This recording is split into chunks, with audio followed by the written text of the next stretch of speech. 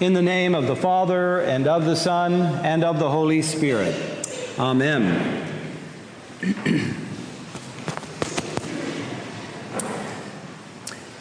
Has anybody been watching The Crown, the Netflix series The Crown? Oh, okay. Well, I must be on the cutting edge of popular culture. I highly recommend The Crown.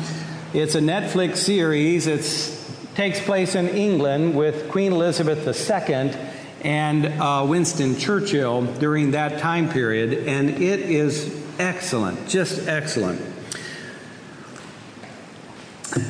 In this series, The Crown, Queen Elizabeth II honors Winston and Lady Churchill with a private dinner at the Prime Minister's residence at number 10 Downing Street. The Crown honors Winston by inviting herself to dinner at his home. Because you see, that's the way it works. You don't invite the Crown over to your house. The Crown informs you that they are coming to your home, and you better be ready, because that's how it works. Well, the King of Kings and Lord of Lords, the sovereign of all creation, our Lord Jesus Christ, invited himself as the Son and Word of God to be incarnate into his realm by invitation. Mary accepted that invitation, and the divine Word and our human nature are combined into one person, and Jesus Christ, the God-man, enters and dwells with us, his own realm. That was the first Advent. We are focused today on this first Sunday of Advent on the second Advent of Christ, his return. There will come a time when Christ will return to set all things right and in order for his own realm, for the good of all of those of us in his realm.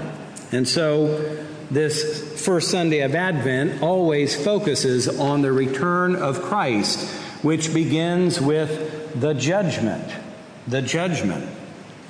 Well, in the ancient world, especially in Jesus' day, the judgments of the day happened in the open air, in front of everyone. And in fact, as modern people, especially in this day and time, the word judgment has such a negative connotation. Young people constantly say, don't judge me, because they don't want anything negative said about themselves, which is bizarre in and itself and will not work for life, but that's not what we're here to talk about. But judgment is not necessarily a negative concept. There can be condemnation in judgment, but judgment is not necessarily negative. Because in Jesus' day and time, if you were a widow and a thief stole some of your chickens, and if the widow knew who did it, she could go before the judge, and the judge would summon the thief, and the judge would determine if there was merit in this case, and the judge would vindicate the widow. The judge would enact justice for the widow, for her who had been wronged. And so judgment is a very positive thing for those who need vindication, for those who need salvation. And so Christ is coming again to vindicate and cause justice to take place in each of us and in this world in order to restore it, in order to set it right, in order to recreate it to be the place where God always wanted it to be, a place ruled by his life, love, spirit, and justice. And so when we hear the word judgment, we need to have this positive connotation as well as understanding that it could lead to condemnation. Well, let's talk about who the judge is. We all know that Christ is coming. A part of our tradition is that Christ returns to judge the living and the dead. He judges the entire world. Who is this judge? Well, we know who it is. The judge is Christ himself. Who is Christ? Christ is the God-man, fully God, fully human, and one person forever. And so the judge that is returning is God and man in one person. Now, we will not be judged by God who is far away, who doesn't understand our plight as human beings. And we might be able to make a case in saying, how could God understand what it's like to be a human being? With all of our frailties, our limitations, our sinfulness, our confusion, all of the ways that human thought and philosophy and law and culture gets all tangled up. How could God know what that is like? But the judge is fully man. Jesus fully experienced human life. He fully experienced birth all the way through adult life until his crucifixion. So we will be judged by someone who has suffered, someone who was misunderstood in his life, someone who was rejected and hated and shunned. And the author to the Hebrews says that Christ was tempted in every way as we are, yet did not sin. So Jesus has even faced temptation. So our judge, our king and our judge who returns to judge knows human life intimately. That's really good news. That's very good news because we need a judge who will judge rightly, who will judge according to truth and goodness. And we can trust that, in fact, our God and our King and our Judge, Christ Jesus, will judge rightly and good, according to truth and reality.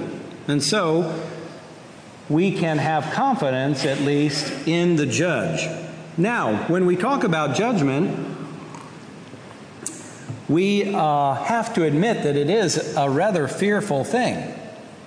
No one likes to be inspected. No one likes to be scrutinized. But the coming judge, in fact, will open up reality, and there will be no place to hide. The judgment, in order to enter into this new creation and life without sin and death, has to begin with the unfolding of reality itself by truth. And there will be no place to hide. There will be no manipulations. There will be no loopholes. There will be no appeals. There will be none of the things that we as human beings like to hide behind or shift around or manipulate. It will be the bare opening and revelation of truth itself, what is really real. Now that's a shuddering thing. That should make us shudder. And as I went on and on about judgment at the 9 o'clock service with mostly younger families, I have to admit there were stunned faces in the congregation because of their age. They had never heard anything about judgment before. And the fact that there is a judge and God is the judge and a judgment is coming and there's no way out of it. We can't vote against it. We can't somehow escape. So that was an amazing concept, but this is the truth. This is our Christian faith and tradition. But again, God will judge us through Christ in goodness, with truth. But we need a Savior to withstand this judgment. We have a certain period of time now in this mortal life, says our collect, to cast away the works of darkness. We want to be ready for this judgment because it's coming whether we like it or not. One of the most popular dreams is the dream where you show up at school and you realize you're having a test that you haven't prepared for. Has anybody ever had that dream? Yeah, most of us have had that dream. You show up and you say, "Oh my gosh, I didn't know. I didn't know we were having this test. I have to take a test we haven't prepared for." The good news is that Jesus has given us many criteria of the test. Many things that are going to be on the judgment test, Jesus has told us about. So it's up to us whether we're going to use our time wisely or foolishly. And part of my job as a priest and a rector is to help prepare you for the test. So I'm going to share many things with you all that, according to Jesus, will be on the test, and I'm trying to help get you prepared for the test. I don't want people chasing after me in heaven saying, "Why didn't you tell me that was going to be on the test?" Because I can't say, "Well, I didn't think you'd really like it very much. I just didn't know whether you would receive it well." Because it's not, my job is the words of Jesus. My job is to share what Jesus has to say. So, Jesus is returning, and he's not really asking for an invitation. He's returning to judge his realm. He is showing up, and we have to be ready. But there are signs that we have received the invitation for Jesus to come and be our Lord, to rule in our lives, and these are some of these signs that we have accepted his invitation. Well, we can do this in a number of ways, but if we just take loving God and loving our neighbor as a structure to mention some of the things that Jesus tells us will be the criteria in our judgment, the first is that we are called to love God above all else. Love the Lord your God with all your heart, mind, strength, and soul, your resources, with everything in your being. God is supposed to be number one, at the top of the list, over and above any other human commitment. God is, in fact, first. And so repentance is not merely just feeling sorry for a few sins. Repentance is, in fact, turning completely away from everything else that competes with God and God's lordship and the lordship of his Son, Lord Jesus, and turning towards God, giving your heart, your time, your gifts, your talent, your resources to God to live for God. And there are many things in this world that can become idols for us. And the definition of an idol, according to Timothy Keller, is that it's any good thing in human life that's taken to become an ultimate value. And so career, making money, possessions, political ideologies, UT football, anything can become an idol. That's funny. That's supposed to be funny. Anything can become an idol for our hearts. So again, an idol is something that is good and legitimate, that's taken to be of ultimate value, where we put God in second place somewhere, because that's really what is giving us meaning and fulfillment and giving us some sense of the truth. And so repentance is letting go of those things, doing the inventory to see, where am I tied up? What really has control of my heart and my mind and my pocketbook and my time? So repentance is turning away from those things, giving God your ultimate allegiance. Jesus said, "Seek first the kingdom of God, and all these other things will fill in their proper place." And in fact, that my Heavenly Father will provide for all those things that fall into their proper place, because they're good things of human life. That's the way that Jesus said we should do it. Well, the second thing is, in loving God with all of our heart, soul, mind, and strength, it is that we are trusting implicitly ourselves to Christ and His death and His resurrection for our salvation. We are not thinking of ourselves somehow worthy of salvation because of the job that we've done in this life.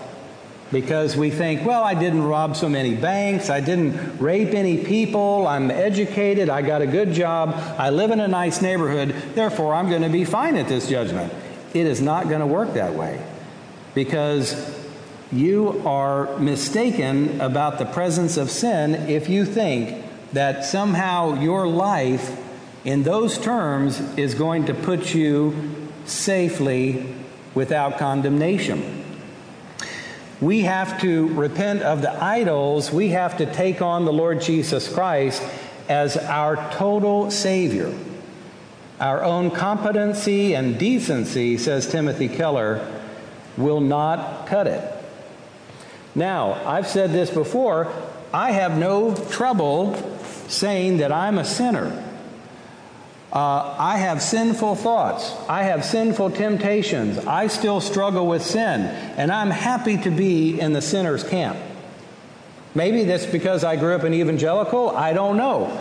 But I'm happy to claim that, because I don't want to fool myself that my salvation lies in my education or even doing a good job as a priest.